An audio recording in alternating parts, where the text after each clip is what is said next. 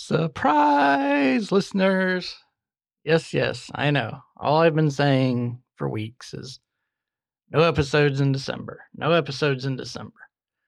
What I really should have said is no new episodes in December.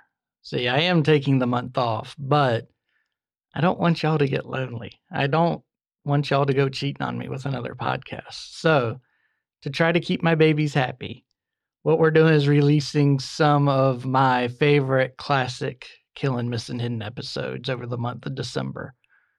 I think we've got 6 that we're going to release throughout the month, which is easy to do when you've already recorded it. All I have to do is record this silly little intro and then boom, good to go.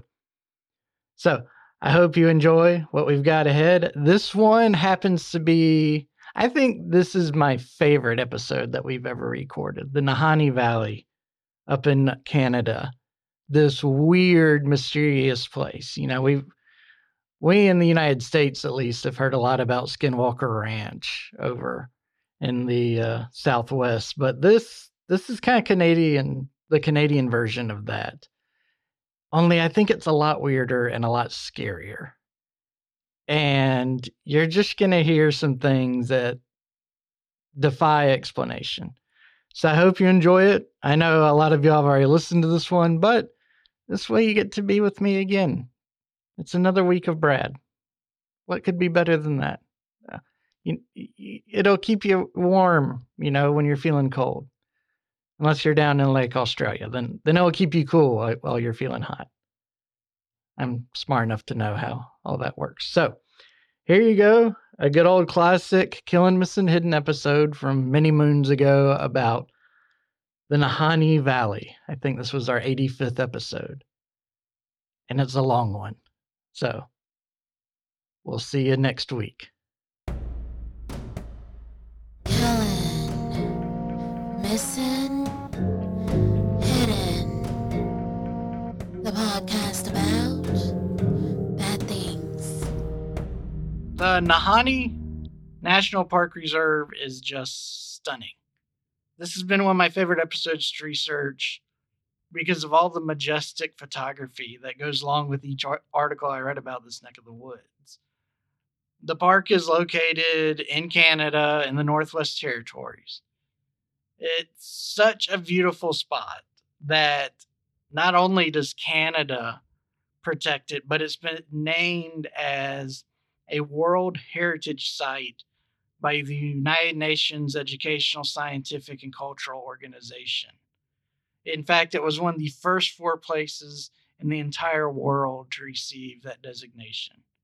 And to get that designation apparently is a huge deal because it can't just be oh, there's a bunch of pretty trees here. It has to have a mega cultural, historic, or scientific significance to society as a whole.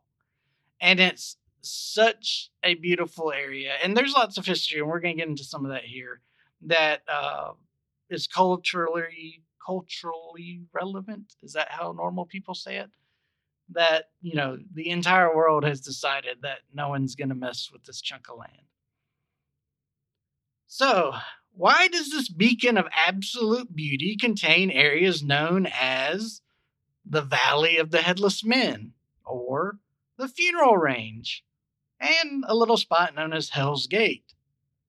Why have trappers and explorers and writers describe this paradigm of nature and beauty as if it were a haunted house? I mean, people have written such things as, quote, "There is absolutely no denying the sinister atmosphere of that whole valley," or that the, quote, "weird continual wailing of the wind," unquote, was something that could never be forgotten. Obviously, we're not a travel podcast. We're not a geography podcast. Or, I've just been doing a really, really crappy job at this gig, if we are one of those and nobody told me. That may be why nobody wants to write me a paycheck. No, what we've got here is this creepy, just odd area of the world that has lots of colorful history of bad things happening. So since we're a podcast about bad things, I figured we should stick our nose into what's shaking here. Now, having said all that, I do want to spend a moment describing the area itself for context, at least on like a Wikipedia type level, okay? So, the park area resides in a region that was originally occupied by the Dene, First Nations people who primarily lived in the Arctic regions of modern day Canada. The first human occupation is thought to have occurred, 9 to 10,000 years ago.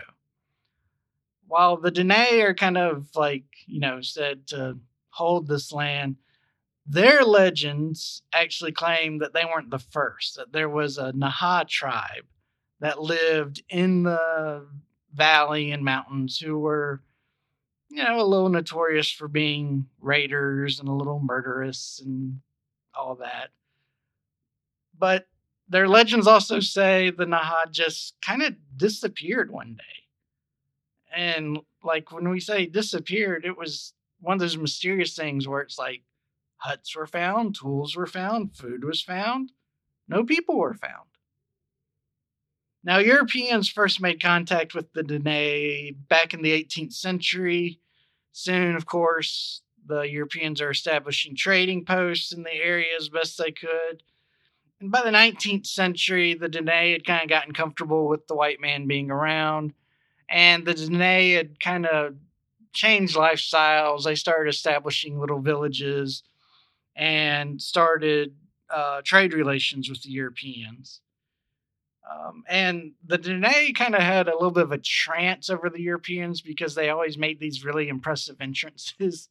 The Dene still kind of lived up in the mountainous regions. So what they would do is sail down these rapids, because all the rivers here are just crazy rapids from what I can tell, and stop at these trading posts in like a superhero style. And then they'd get out of the boats and they'd deconstruct their little canoes, and they would have all this hide and other supplies that they, very good quality, very well taken care of. And they would trade it for other things that they needed. And then they would just hike back into the settlements with all their loot. A lot of times they'd bring dogs with them to help, kind of carry the stuff, little pack dogs. But that's kind of how they adapted to the Europeans coming in and how they grew as a people. Now, it's worth mentioning, like I said, they stayed up in the mountains because they viewed the Nahanni Valley area, at least the proper valley area, was a cursed land in their legends, and they refused to go down in it. They didn't want anything to do with it. The European forts were as close as they would get to it. And of course, the Europeans heard these legends, took them, and ran with them, usually take them up a notch or two.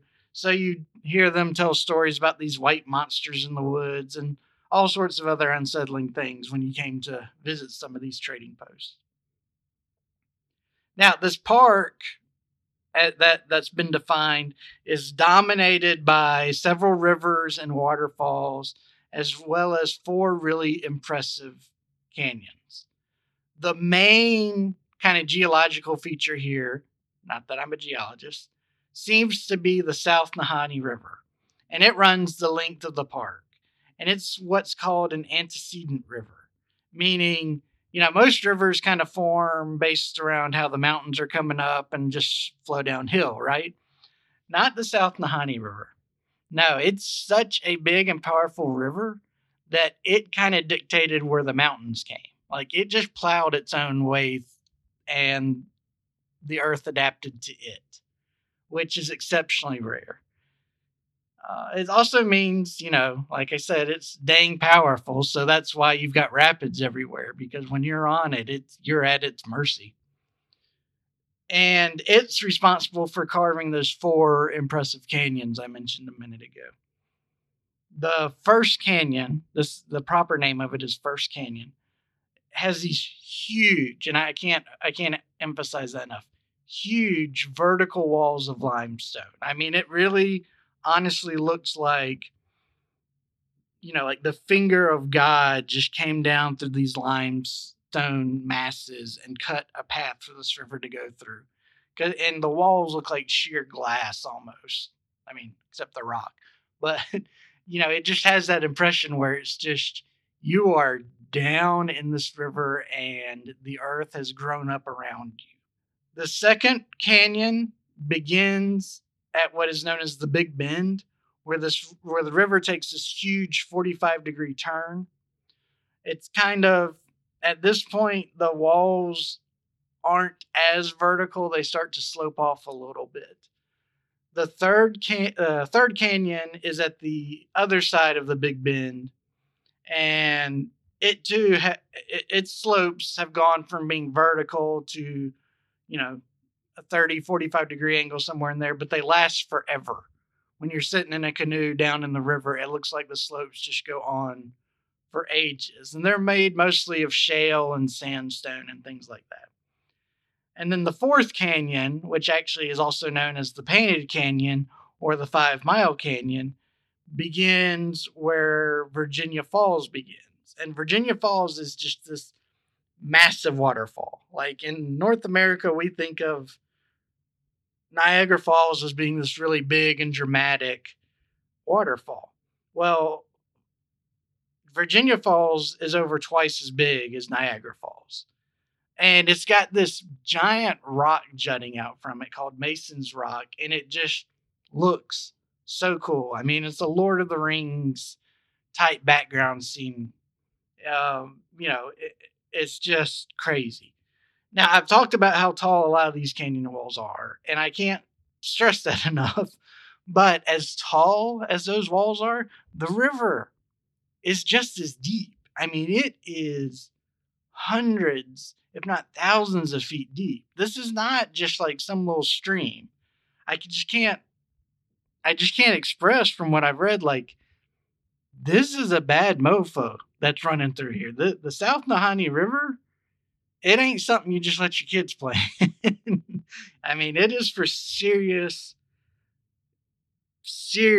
explorers, adventurers, people who are really into riding the rapids and things like that.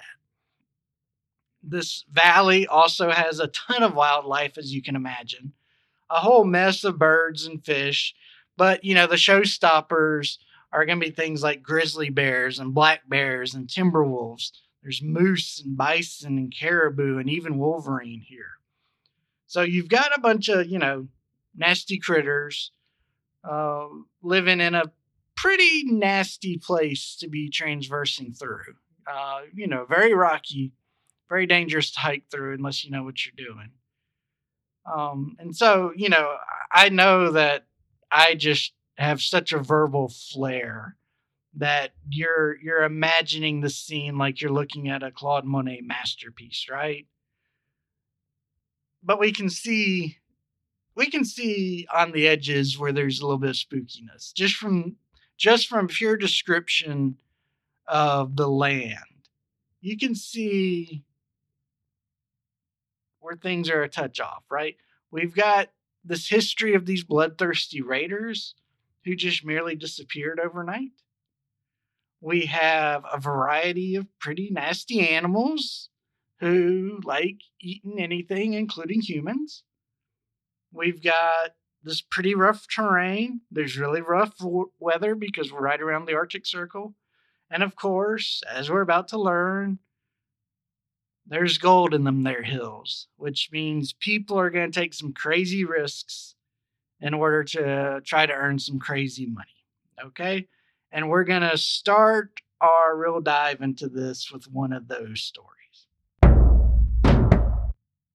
So this tale is kind of famously known as the Lost McLeod Mine.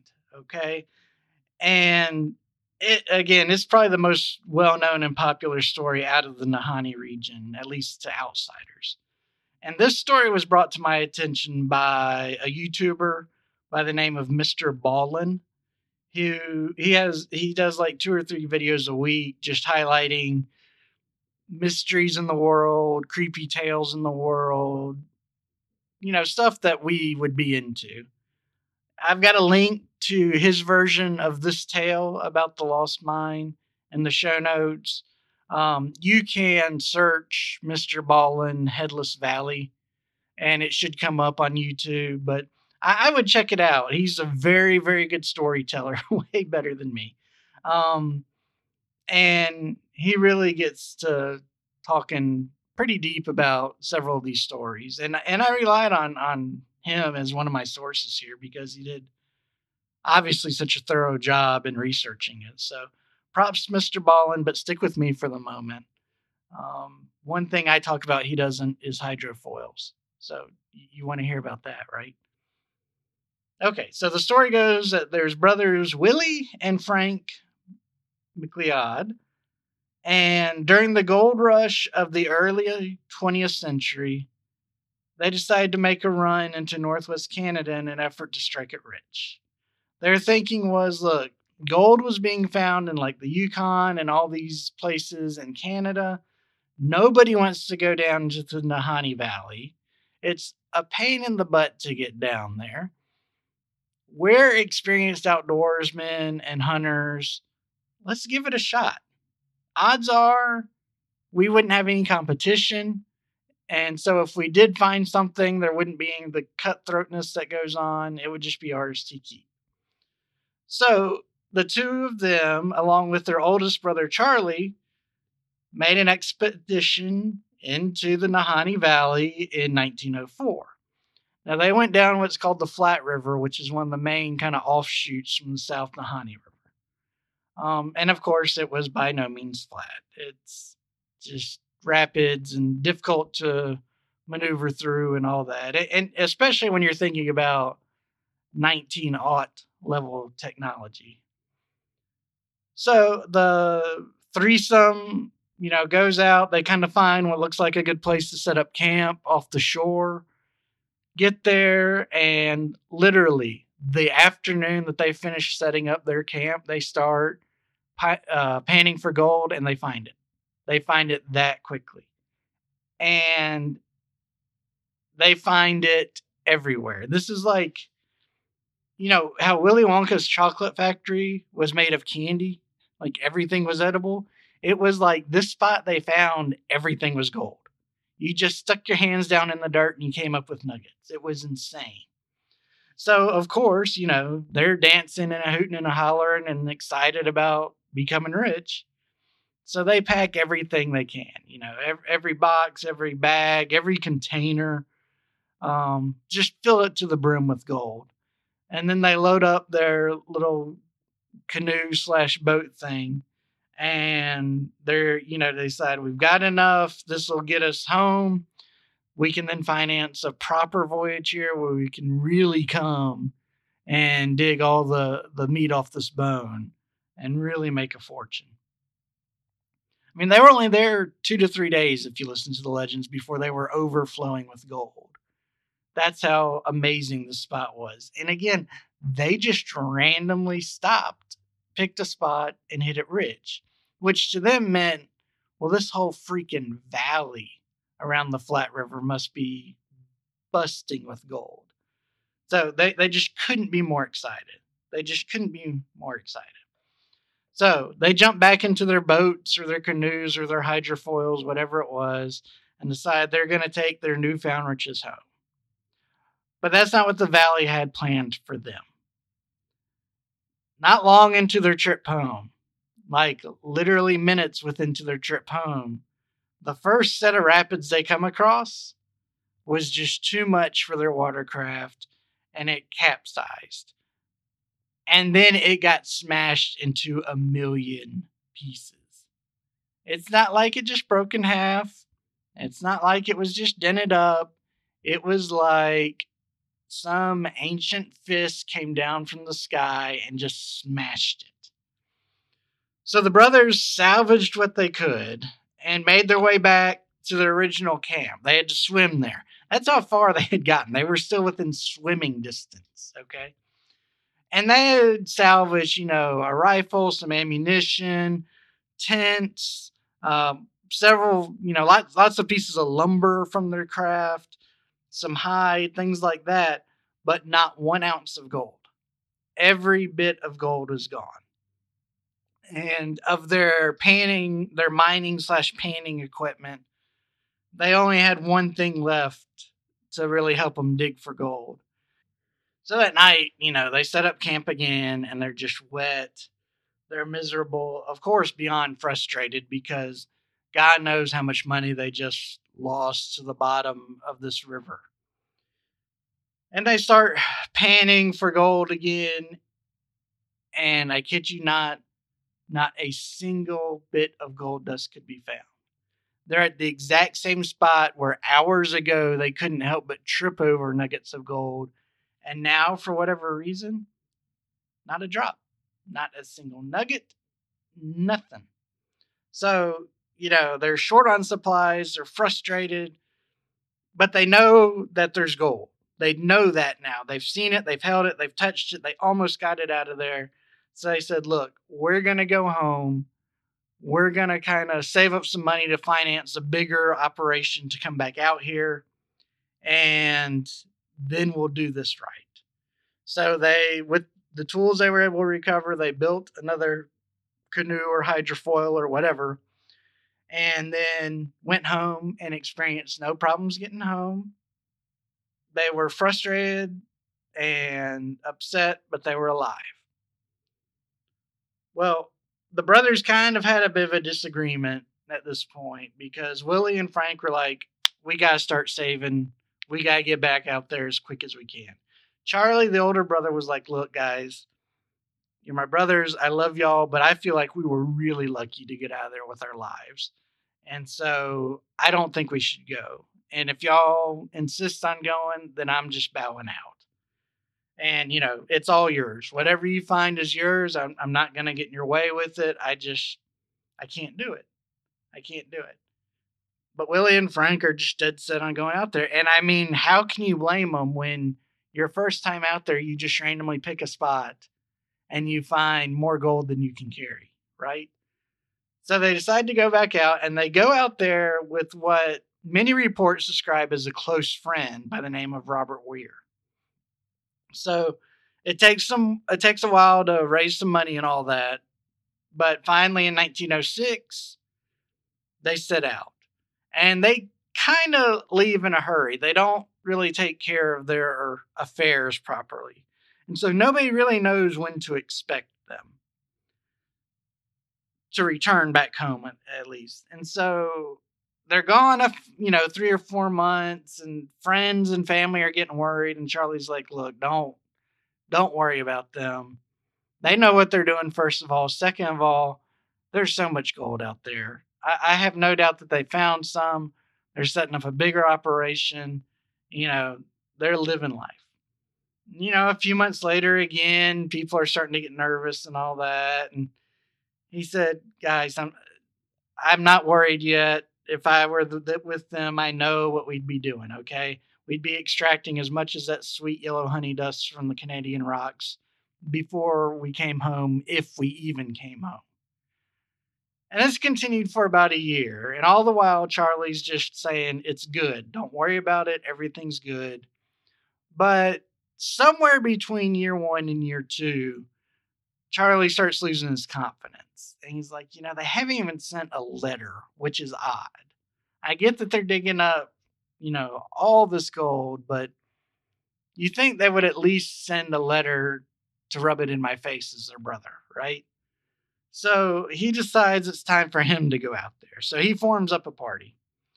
And, even if, he's going out there hoping that they're enjoying a life of riches and luxury and hookers and cocaine and blackjack and all the wonderful things in life, right? But he just wants to make sure they're okay. He's the big brother. He's got to protect them, right? So he gets his team. The only real way to get into this valley is through a really arduous hike, and they make it. They get to the flat river, and Charlie says, okay, here's what we're going to do. We don't know where they stopped exactly, because all three of us were under the impression that you could stop anywhere on the flat river and find gold. So what we're going to do is we're going to go to as far downstream as we can on the flat river and then work our way upstream. Now, this means we're going to be battling the rapids the entire time. We're going against the flow of the water. It's going to take a long time. It's going to be tiring, but the good thing is we'll have plenty of time to scout the shorelines. We'll have plenty of time to look out for my brothers, and I guess Robert too. It's going to suck, but this is the best, smartest way to do it. So Charlie takes his team, and they go the entire length of the Flat River and find nothing. No sign of Willie, no sign of Frank, or even that little scamp Robert, right? So, faced with the choice of going back down the Flat River and returning home, or at this point turning onto the South Nahanni River, Charlie decides to attack the Big Mama. So they turn onto the South Nahanni River. Rather than trying to do the impossible and go upstream, he says, look, we're going to go downstream as slow as we can just to check ahead. But again, because of the way the South Nahanni River kind of cut its way through the earth, there's not a lot of good stopping points on there. Remember, a lot of these canyon walls, like I described, are like just sheets of glass. And so there's not anywhere to park and rest. And so they enter onto the South Nahanni just before you get to the second canyon, which is just before that big bend. And you remember, as you go from the first to the second to the third, the slopes of the walls start letting up some. And, we discussed some details of the canyon earlier, but let's talk about the second canyon a bit more because that's where a lot of this story takes place. Again, first canyon, the walls are just basically at a 90-degree angle to the water. I mean, just straight up and down. Second canyon, it's not that bad, but really, if you're in a boat in the water, it looks just as bad. It looks like glass, just walls of glass made of rock. And it looks like these canyon walls just go up into the heavens.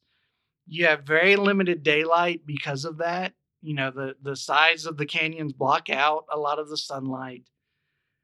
There's no shoreline to speak of.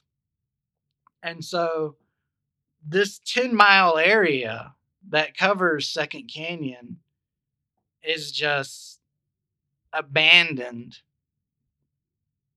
in all intents and purposes. It's just as natural as it can be. Now, one thing about the canyon walls is because they're so tall and so narrow, the wind really gets down in there and really whips you in your face. And it makes all these howling noises. And a lot of people, even today, who go down this far of the river say, oh, it's disturbing. The wind makes some evil sounding noises. Another creepy thing about this area is even though we've got these flat walls, you can see holes in them. And people have figured out over the years that they're not just holes, they're part of a cave system. And they've never been explored because they're just so hard to get to. You can't, if it's 50 feet off the ground and all you've got is a canoe, how are you going to get to it? And so people say, not only do you have this wind just rushing down on you and making all these noises, you just have this feeling, this constant, nonstop feeling that there's something in those caves that's watching you the entire 10 miles that you go down Second Canyon.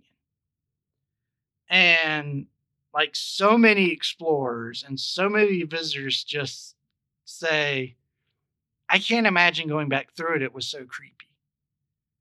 And since they're up so high, it's not like you can look in them and see who's there. You just know there's a hole there. But somebody standing 12 inches back watching you, you're not going to be able to see them. And, don't forget, this is mixed in with these legends of disappearing tribes and ancient monsters living in the area. So, we got to make sure we keep the mood here, right? For the purpose of the story. So that's what we're dealing with. It's just basically one giant natural ambush scene. So anyway, Charlie and his team are working through all this nonsense in 1906 with whatever technology they had back then. And they make their way almost through all of Second Canyon when they discover a shoreline. And sure enough, on that shoreline, they see a tent. And so, of course, Charlie orders all of his team, we're going over here. So they pull up onto shore to see what the story is with this tent, and it's not a real pretty story.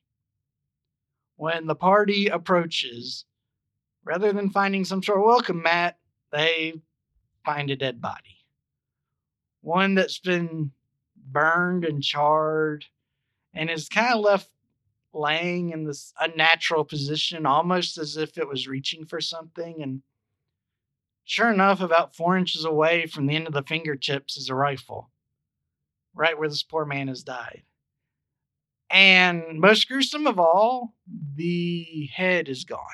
It's just been cleanly lopped off. Gone. On the other side of the tent, and this would have been where the opening to the tent would be, Charlie's team would find another body. And this body is one that's very decomposed and is wrapped in blankets in a very odd way. Not an unnatural way. It was more like, I guess, if you heard a loud noise and you tried to jump out of bed quick and you got tangled in your blankets, that's kind of what it looked like. And so they kind of had to unravel the blankets to ensure it was a human body, even though that's clearly what they all suspected. And when they did, they realized that even though, part of the blanket had kind of melted onto the skin and was frozen onto it, stuck to it, they had to work to get it apart, the dude's head was missing too. It too was just clean cut off. Naturally, the party searches the area thoroughly. And they find enough odds and ends between the body and the area surrounding the camp that Charlie's pretty dang confident these are his two brothers. But there's no heads, at least not in the general area. They can't find heads anywhere. And it's not a huge plot of real estate to search. Also at their campsite, they discovered a carving on a piece of timber of some sort. And all it said was, "We have found a promising site." Which, of course, Charlie took to mean they struck gold again. But guess what's not at the scene? Any evidence of gold whatsoever. And when I mean that, there's not even gold residue left on any of their equipment or anything like that. There's no evidence they found gold, despite a sign saying we found gold, essentially. Now, there's lots of different versions of the story if you look into it.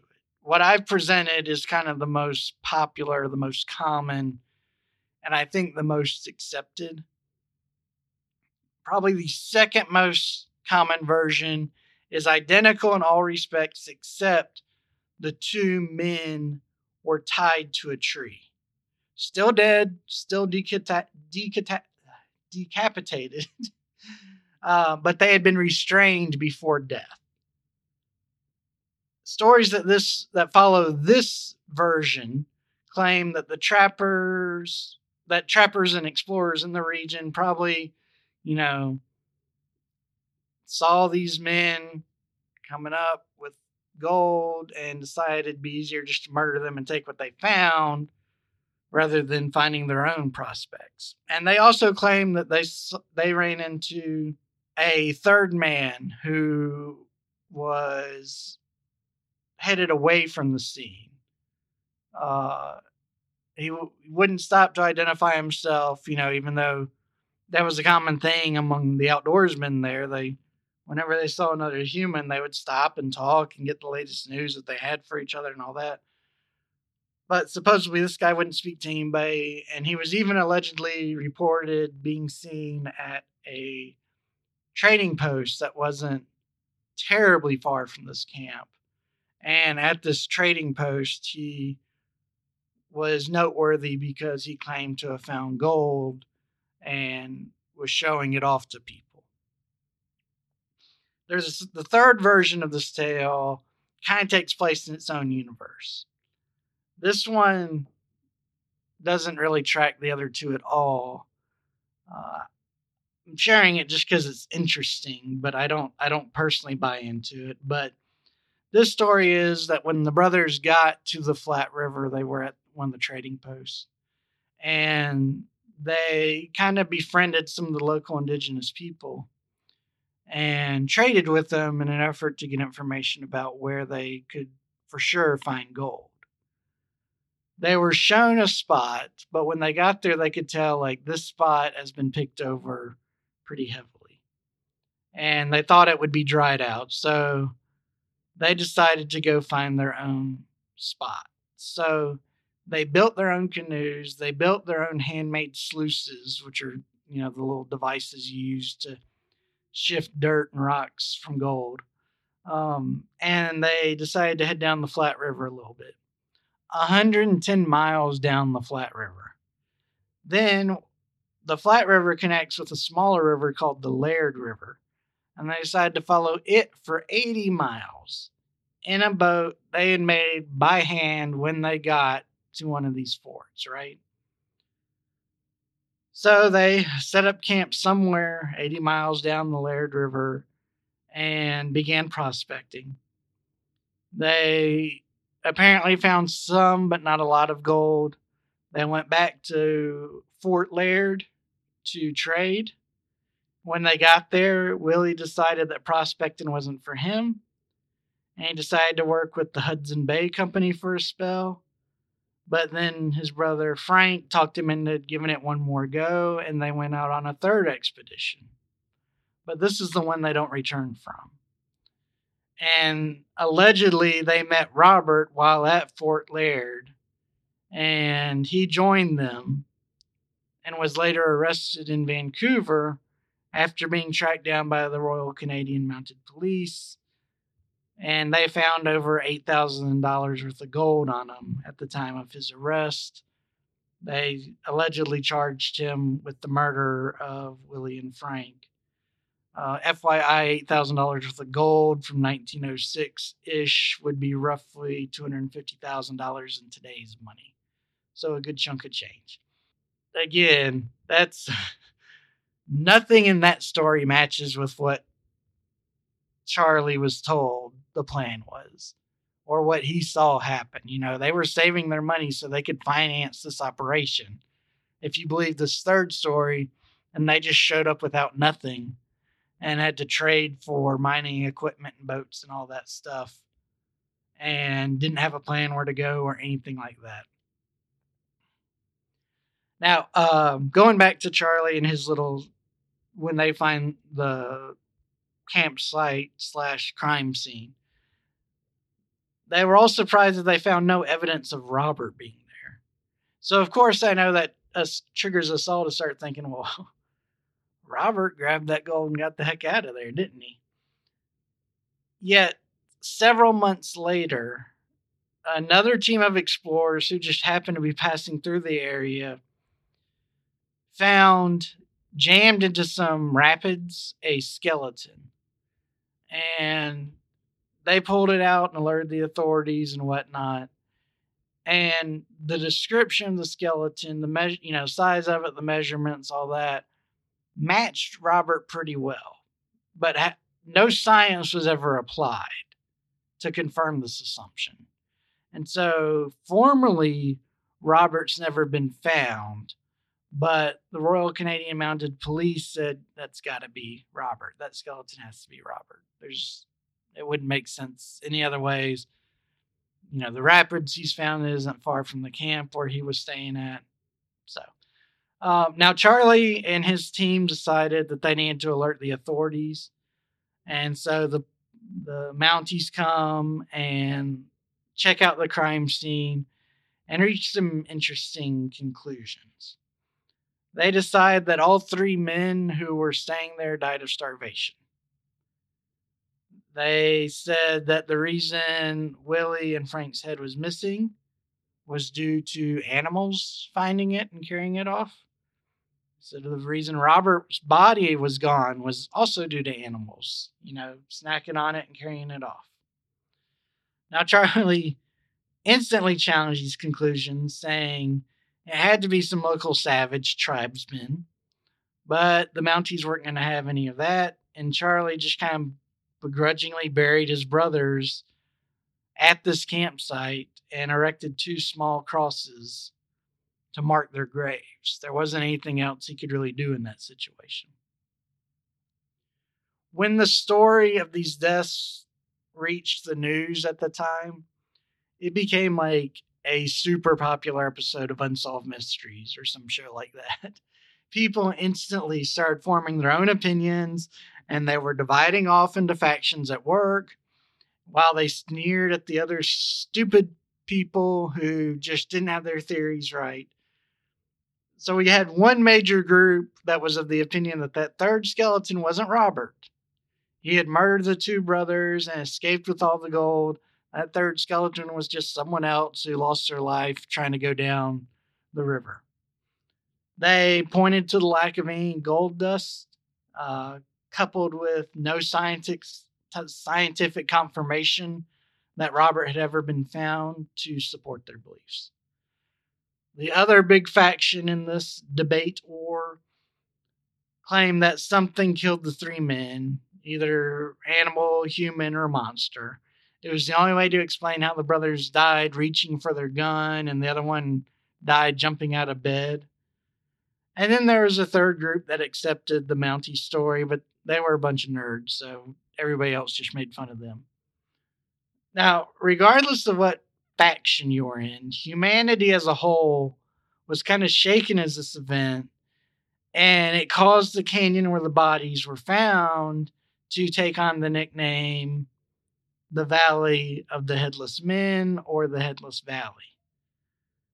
Despite people now knowing without a shadow of a doubt that there's gold in this valley, and despite this prospecting fever overtaking North America at the time, no one was willing to go down to test their luck by prospecting in the Valley of the Headless Men again. Of course, though, greed is a mighty powerful motivating force, and it can overcome most people's fears within enough time. So let's jump ahead about a decade and learn about a gentleman by the name of Martin Jorgensen. He was a prospector from Sweden who decided in 1917 that, look, we know there's gold down there, and yes, we've got these ghost stories, and, we had some murders, which are unfortunate, but we shouldn't let this stand in the way of fortune and all our dreams coming true. So Martin decided to head to the Nahanni Valley on his own.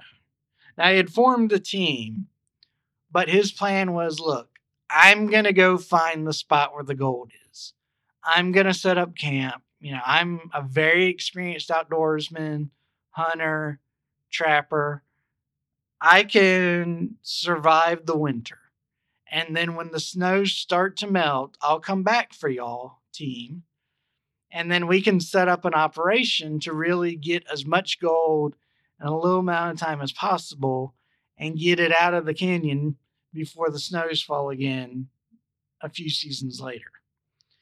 And, that's a pretty bold plan. He's going out into the valley in the fall by himself. But, he goes out there, he builds a small cabin, just a 1-room cabin, but good for him. He was exploring the valley, making kind of a little map of the area, getting a feel for it. And once he was comfortable, he started doing some initial prospecting of locations that looked promising. And as luck would have it, he struck gold immediately. In fact, he did it so quick that he was able to get a message back to his team before the snow shut down all the roads, proclaiming that they had just struck it rich. He also sent them the location of his cabin, so in case anything happened and he didn't make it to the meetup spot, they knew where to go to find his stuff. Well, of course, the team was ecstatic. They just went crazy. They loved it. And that winter just had to be such an awfully long time for them. I mean, they had to be counting the hours waiting for the snows to melt so they could go and basically find their retirement, right? But they waited because they had no other choice. And, once finally the snows were melting and it was starting to look like spring, they ran over to the predetermined rendezvous spot and they waited there, but Martin didn't show up. They apparently had some sort of drop dead date. And I have no idea what it was. And this is me speculating here, but from what I read, I have a feeling that, if the drop dead date was noon on Tuesday, at 12:01 they were heading towards that cabin, by God. They were excited. They wanted to see what Martin had set up and what he had found. And so they marched at this furious pace up into the mountains and the woods and found Martin's cabin. Or, at least, what was left of Martin's cabin. Something had burned the cabin to the ground. This wasn't some sort of bad luck lightning strike. This was a flamer with a brand new can of gasoline sort of fire, okay? It took everything to the foundation. It burned everything all the way down. In the backyard of the cabin, they found Martin dead in his sleeping bag. Some reports claim he didn't have any burns. Some claim that he was very badly burned. Regardless, he's dead in a sleeping bag in the backyard with his head missing. Mounties get called up again. They do a full and thorough investigation and conclude Martin had to die from some sort of wild animal attack. Yeah. And that the cabin fire was just kind of one of those freak things. When reporters asked about whether or not this case would relate to the McLeon brothers, the police said it didn't. They saw no connections between the two crimes other than they just happened to occur in the Nahanni Valley. What's the nice way to say this? The public respectfully disagreed. They refused to accept that two crime scenes featuring prospectors would end with their heads being cut off and it occurring in the same geographical area only 10 years apart. And it had to be those darn savages if you listen to the all-knowing white man. In fact, a lot of Canadian reporters began referring to Indigenous people as headhunters in Canadian newspapers.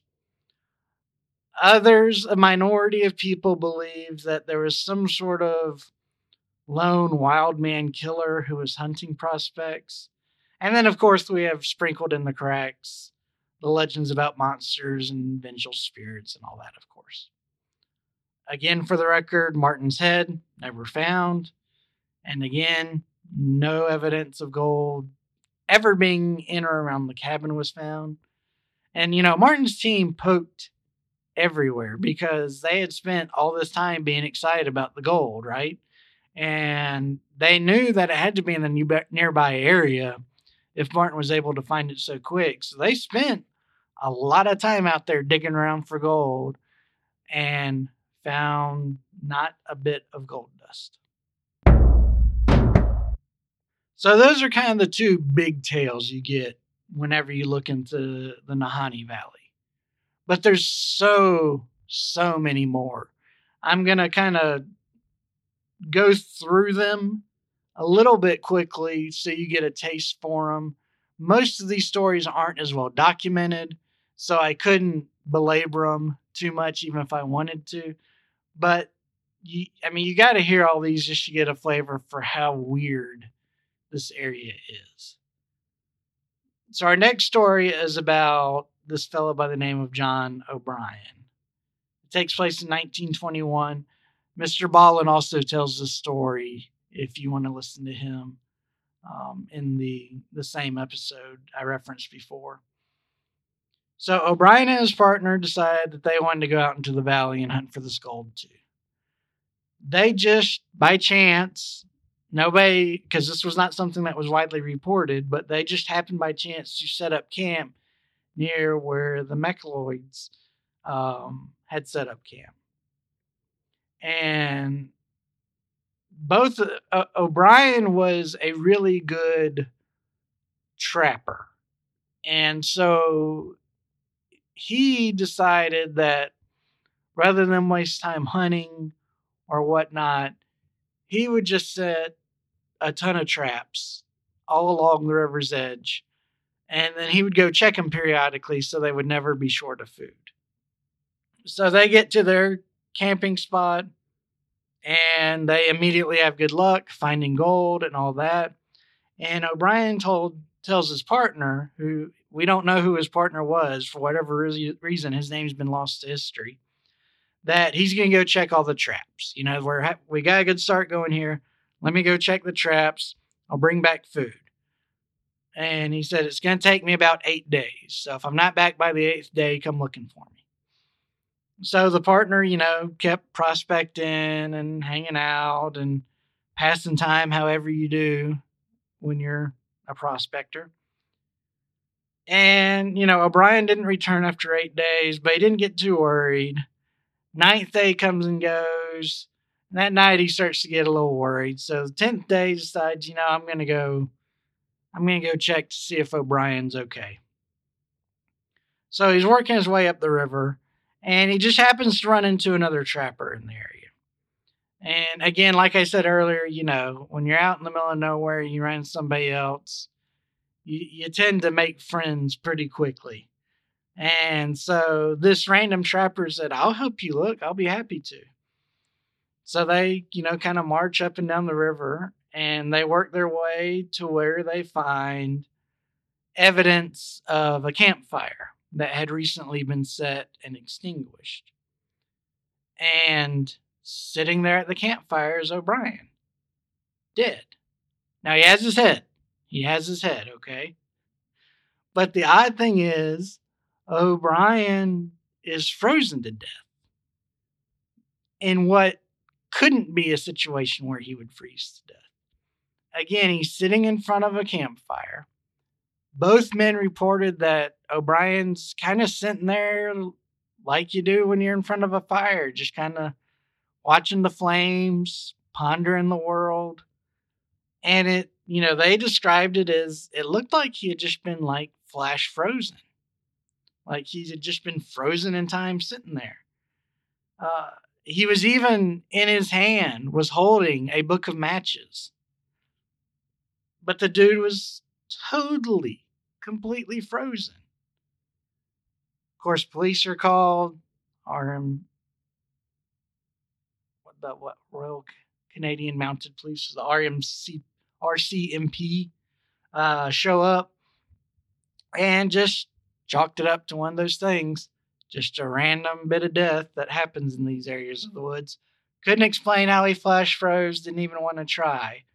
But O'Brien's partner and that other trapper both gave separate statements, and they were like, we find the fire pit. It's still smoldering a little bit. The earth is black. Clearly there was a fire here. Clearly O'Brien could have kept warm, but he somehow flash froze.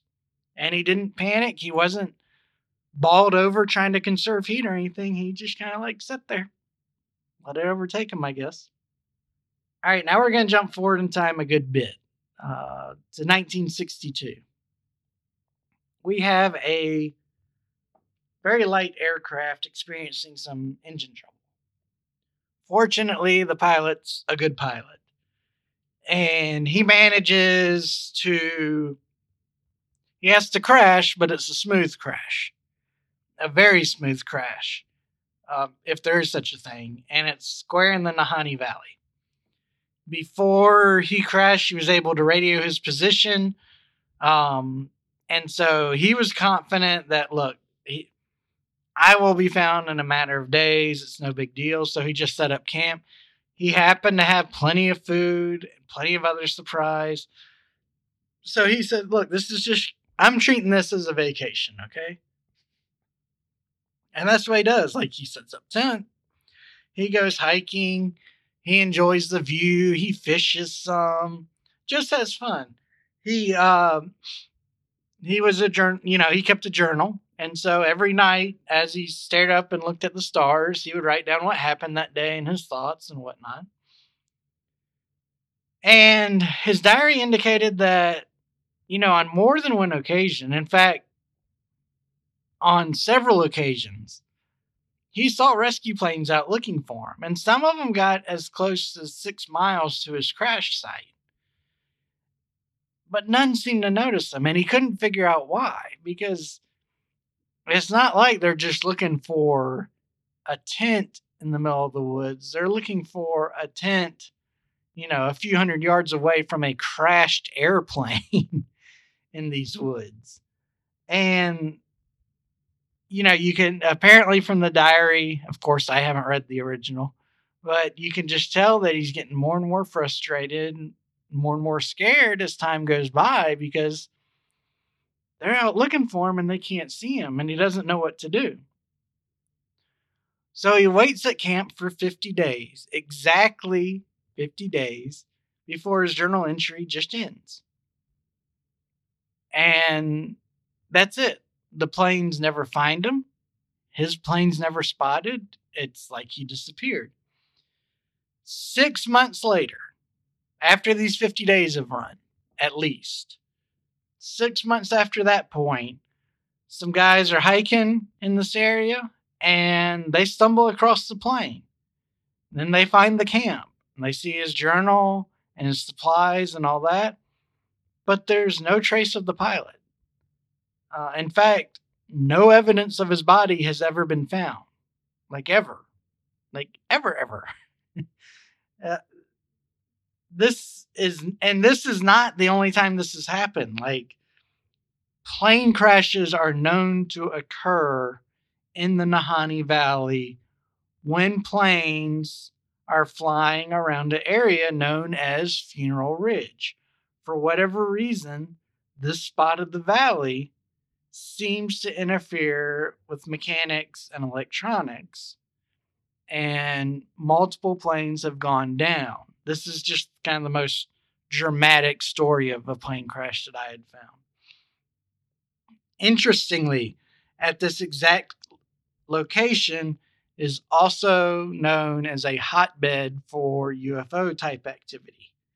And so if you hike out to Funeral Range and spend some nights there stargazing, you supposedly are almost guaranteed to see a extraterrestrial based light show of some sort. All right, let's go back and do another prospector. We're going to go back to 1931 and meet Phil Powers. But we're going to meet him posthumously. He was found dead in his cabin after it too had burned down. The RCMP claimed that, the fire had to start because the stovepipe he installed was faulty. And because of that, it ignited the roof timbers and it burned up on him one night and he died. Well, Phil didn't live off, on his own away from everybody. He was pretty well known in the area. He was a good guy. He was known for helping hunters and trappers and things like that. He socialized. He would go to the trading posts and nearby little setups. And everybody who knew Phil said, no, there's no way. This guy was way too smart to build a stovepipe in such a way that it was leaning against timber that could ignite. Other oddity, the fire itself didn't make sense because it burned way too hot. If you're believing the Mounties explanation, it could not have burned the way it burned. Because even though there's, their theory, look, stovepipe touching the roof, caught it on fire, got too hot, roof burned down, blah, blah, blah. No. Here, the roof burned away so quickly it didn't have time to collapse. The walls burned away so quickly they didn't have time to collapse. Phil's body was almost completely ash when they found it. There was only a couple bones left. Spontaneous human combustion is a better explanation for this death than what the Mounties offered. And again, not a single local agreed with what the Mounties were offering up. They they said, we don't know what happened, but Phil did not build that cabin wrong. That stovepipe was installed just fine. And even if there was a problem, that's the type of fire that would take some time to burn. You would have had the beams fall in, and you know certain walls wouldn't have been touched by fire at all. Certain sections of the floor, because once that roof collapsed in, you have gone from having a traditional looking house to having one that was shaped more like the letter M with the ceiling timbers in the middle of the house. And that would have put out a lot of the fire. It just didn't add up. It just didn't add up. And so everybody was very suspicious of the Mounties' investigating techniques when you've got this coupled on the 3 beheadings that preceded it. Now, we can't cover a story about the Nahanni Valley without discussing the Mad Trapper of Rat River. This sounds like something you would rent at Blockbuster with your friends when you wanted a cheesy horror night in high school, right? If you guys know what a Blockbuster is. If you don't, ask your parents. All right, so regardless, in the 1930s, the Mounties were getting complaints of this hunter-trapper guy who lived in the Nahanni Valley that other trappers said he's nuts. He keeps messing with us. He keeps intentionally ruining our traps, stealing whatever we do catch. He's just a menace. We need you to do something about this. So he apparently had entered the Nahanni Valley originally to look for the McLeod's hidden mine that they had found, but went crazy in isolation. Maybe he was crazy when he went there. And he went by the pseudonym Albert Johnson. And so, the police finally had enough, and they had a rough idea where he lived, so they go out there and knock on his door and, say, hey, it's police, we need to talk to you. He responds by firing a shotgun through the door. He actually hits a captain of the mounted police, but he lives. He's fine, but he's just rehabilitated for the purposes of this event. And a chase begins. The chase lasts for 60 miles through this backcountry. That's 97 kilometers. Finally, after these 60 miles, Johnson got away from the Mounties. Which, wow, that's an impressive chase. I can't believe the Mounties were able to stay on him for that long. I can't believe he had the energy to keep going that long. It's impressive. Several months later, just by happenstance, the Mounties run into Johnson again. And this time, he leads them on a chase again. This one lasts 150 miles or 240 kilometers before he finally kind of gets trapped in an area of, it was never very well described, but I imagine he's on the edge of a cliff and he's got the high ground, but there's a bunch of them that have him pinned down. And so he dies as he lives. He ends up getting hit during a shootout. And that, takes care of the Mad Trapper of Rat River. But when Mounties searched Johnson's body, they found in his pockets several gold teeth in his possession. Which kind of raises this grim specter of what he had been doing with his free time. It sounds like he may have done a little bit of killing and tooth collecting, which personally I take great offense to since I just went through that. Okay, now there's this another story. We're not done, yeah. There's another story of the valley that is just video game like. I don't know another way to describe it. Prospectors have reported consistently that there is a tropical valley hidden in the Nahanni Valley. Many different prospectors have reported finding it, but they all found it in different locations, never in the same spot.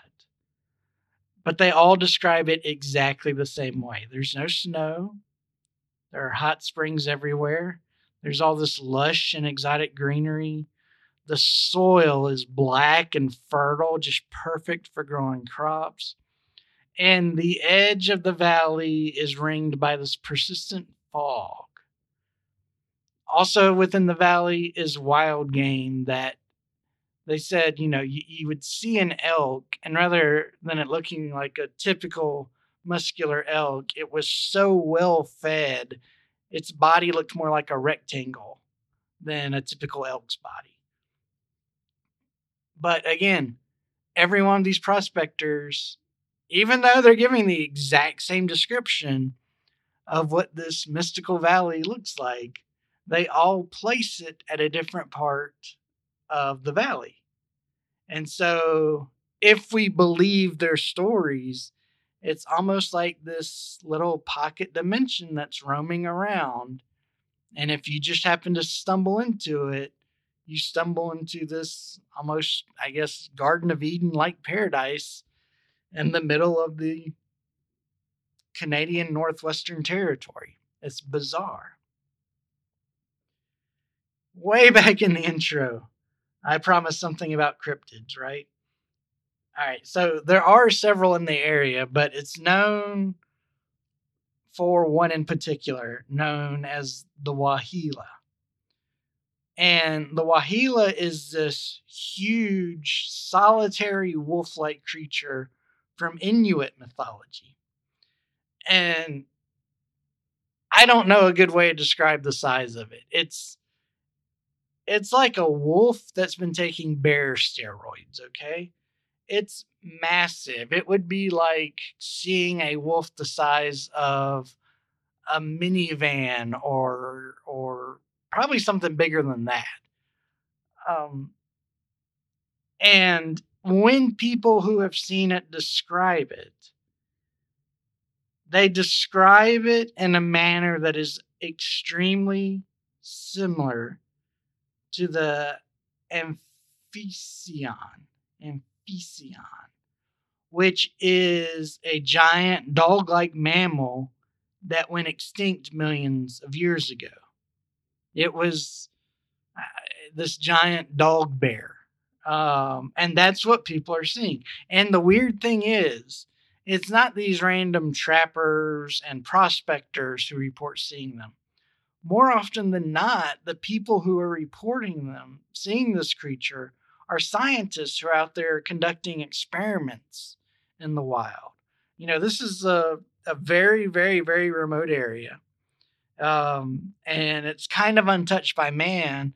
So, biologists and geologists and just all these, PhDs and other academic types love going out to this valley because they can conduct so much valuable research, but they keep running into this Wahila and getting the poop scared out of them by it. As you would if you just suddenly turned around and saw this wolf bigger than your minivan at home staring at you, All right, there are many, many, many more legends we could go through. I'm going to stop here by just touching on the Naha tribe again, because I'm kind of fascinated by them personally. This was a gang of some mean dudes and dudettes. They had no problem just taking what they wanted or needed. They were known to dress some fearsome battle gear. They were considered a terrifying sight to behold, but they just disappeared. They just blipped away. We of course have to note that there's a lot of what we may be inclined to consider as exaggerations and fantasies mixed up in their legends. For example, they fought with these weapons that no other tribe had seen. Their warriors were considered, to be somehow like specially bred giants, according to the Dene legends. Um, Yet something made them leave, and we don't have any idea what. But it's something that scholars have looked into, and yes, to the extent that they can confirm that the Naha existed, they cannot confirm what happened to them. There is a theory that they may have migrated south down into the United States and kind of been assimilated by the Navajo tribe. I don't have the academic credentials to evaluate whether you can take that seriously or not. But that's one scientific theory on what happened to them. So, like I said, that's going to bring us to the end of these stories. But we're not done talking about this one. I really enjoyed these legends. It has this missing 411 vibe to it. Of course, spookiness all around it. You've got several crime scenes. It's just kind of everything we do wrapped up into one episode. It's neat. Now, rumors claim that in the 1900s, there have been somewhere around 45 people that have gone missing. Not just getting lost, not just succumbing to the rapids, but they go missing under very odd circumstances in the Nahanni Valley. For example, there's one tale of a little girl who wanders off and apparently was seen for decades afterwards as this feral creature. It was always the Dene tribes that would run into her, and they said, she's possessed by something evil, we ain't messing with her. Of course, police are quick to dismiss anything that's odd. Of course, on the surface, I believe that that's the correct thing to do. This is a massive, massive area of land that is very dangerous, and you can't get to it. You just can't. You either have to take an arduously long hike because the nearest town is 2 hours away, or you've got to take, a puddle hopper or a helicopter to get someplace in there.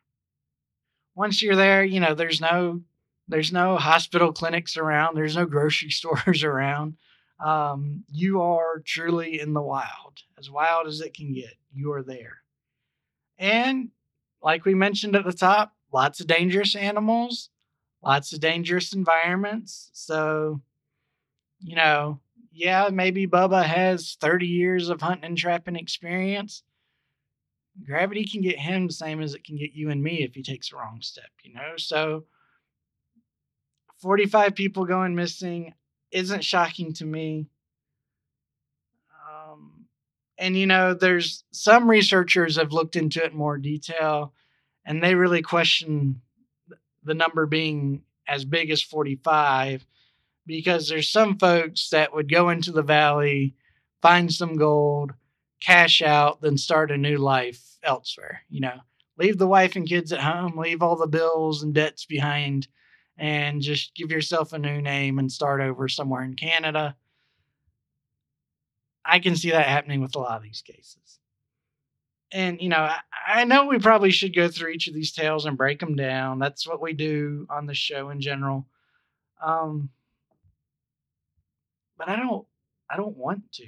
The 9-year-old inside of me wants this to be this epic fantasy land with monsters and treasures and hidden valleys. And applying analysis to it just takes some of the magic away. So that sucks. But we are going to touch on some of the stories just because I feel an obligation to. The more grounded ones, the ones we can really work with, okay? I want to start with Albert Johnson, the Mad Trapper. Yes, he was a murderer, in my opinion. I don't think he just collected those gold teeth randomly. I suspect his MO was probably to stumble across someone. Someone would be friendly because that was the nature of the beast. and Albert would probably just shoot him and take whatever stuff they had. Yeah, he was just a loon. I uh, I can't get behind any theories that suggest he was behind any of the beheadings. First of all, he was known to operate in the 1930s. The beheadings all took place before then. Second of all, he's crazy, but is he crazy to where he was cutting off heads and taking them with him? In this type of the world, you could shoot somebody and nobody would hear the gunshot, right? And so he could shoot them, clean out all their gold, I guess take a pair of pliers and just pull out the gold tooth that he wanted, and move on. It takes a lot of work to cut off somebody's head, from what I understand. And I just can't imagine that's how he would choose to use his time. But he's also known for being very crazy. So who knows? But I think the time frame is the big thing that works against him doing things like that. Obviously, when we talk about the McLeod brothers, I believe the first story, the main story that we went through, that just seems to ring true. It matches up best with what Charlie had told his friends and family before he even left to go check on his brothers. The bodies being tied together, that alternative version doesn't hit me, because you would have to subdue two, pretty strong dudes. And for what purpose? Why would you subdue them, tie them up, and then cut off their heads? And there's no evidence that they suffered any broken bones or anything like that. So you'd have to do it in a pretty particular way. I dismiss that one because it's a lot of work for no real payoff. There's one thing that needs to be mentioned. Well, let me say this first. But now, there are some reports that the missing head part of the story is fictional. That the heads were found in the camp area, and in fact, it was the hairs that were still left on the skull that helped police to identify the bodies. I don't know if that's true or not. I only saw isolated reports of that, and it doesn't match with the prevailing myth. Not that the myths necessarily mean anything on their own. A story about people being beheaded is going to last longer than a story about people being murdered. But, it's very odd why the heads are ripped off. I can't think of a good reason from a criminal point of view to do that, other than, if the Naha were mysteriously hanging around, that was kind of one of their trademarks, was decapitating their enemies. No evidence they were around, of course. But I just think that's a fun fact to throw in. I don't know. I don't know of any situation where ripping off somebody's head makes sense. So it's hard for me to say why you would do it. So maybe I shouldn't pick at that thread anymore. So many of these, especially the prospecting crimes, took place way back when, 100 years ago, give or take. And, crime scene investigations at the time then versus what we have now would have just been a terrible mess in our eyes. But I do find it really, really interesting that at all the prospecting crime scenes, there's no gold found. And I mean, no traces of gold. You have equipment designed to dig up gold that was used to dig up gold, that people are telling the outside world, I used this and found gold. And when they were examined, because I at least Charlie examined it. I don't know on the other murder with Martin whether or not they did, but I have to feeling his team was so excited they would have looked at everything. But to have your mining equipment have no gold dust on it is just bizarre to me. To have, no dust on your boots or on the hem of your jacket, between your fingers on your gloves, none of that makes sense to me. There should be gold dust somewhere. Again, it could be that it was there and nobody thought to look for it, or they didn't know there was such a minute amount they couldn't really find it on their own. I hope somebody would have thought to look for it, but it's really weird, really bizarre to me that prospectors who found gold are involved in a crime scene where there's absolutely no evidence that gold was present. And with that, man, I really could keep rambling on and on and on and on and on. But I've kind of got to cut it off somewhere, and I'm going to cut it off here. This is a fascinating story to me. It's been my favorite episode to research. I hope you enjoyed it. I hope it inspires you to read more about the Nahanni Valley because, again, I just touched on one cryptid. I just touched on some alien encounters. There's so much more out there. I'm not an outdoorsman at all, so I'll never have the joy of visiting this place, but just go check out the pictures of how beautiful this land is. I mean, I totally get why it's such a protected area. When you combine all the cultural history with just the incredible beauty of the spot. If you're an outdoorsy type and you ever head up to this park, please, please, please let me know. Share pictures, tell us stories. I mean, I would be fascinated. I'd be like a 4-year-old listening to Santa tell a story. So, all right, grand old palate cleanser time. Please, everyone, calm down. Sit down. Let's pay attention, okay, for this week's submission. What did the flower say after it told a joke?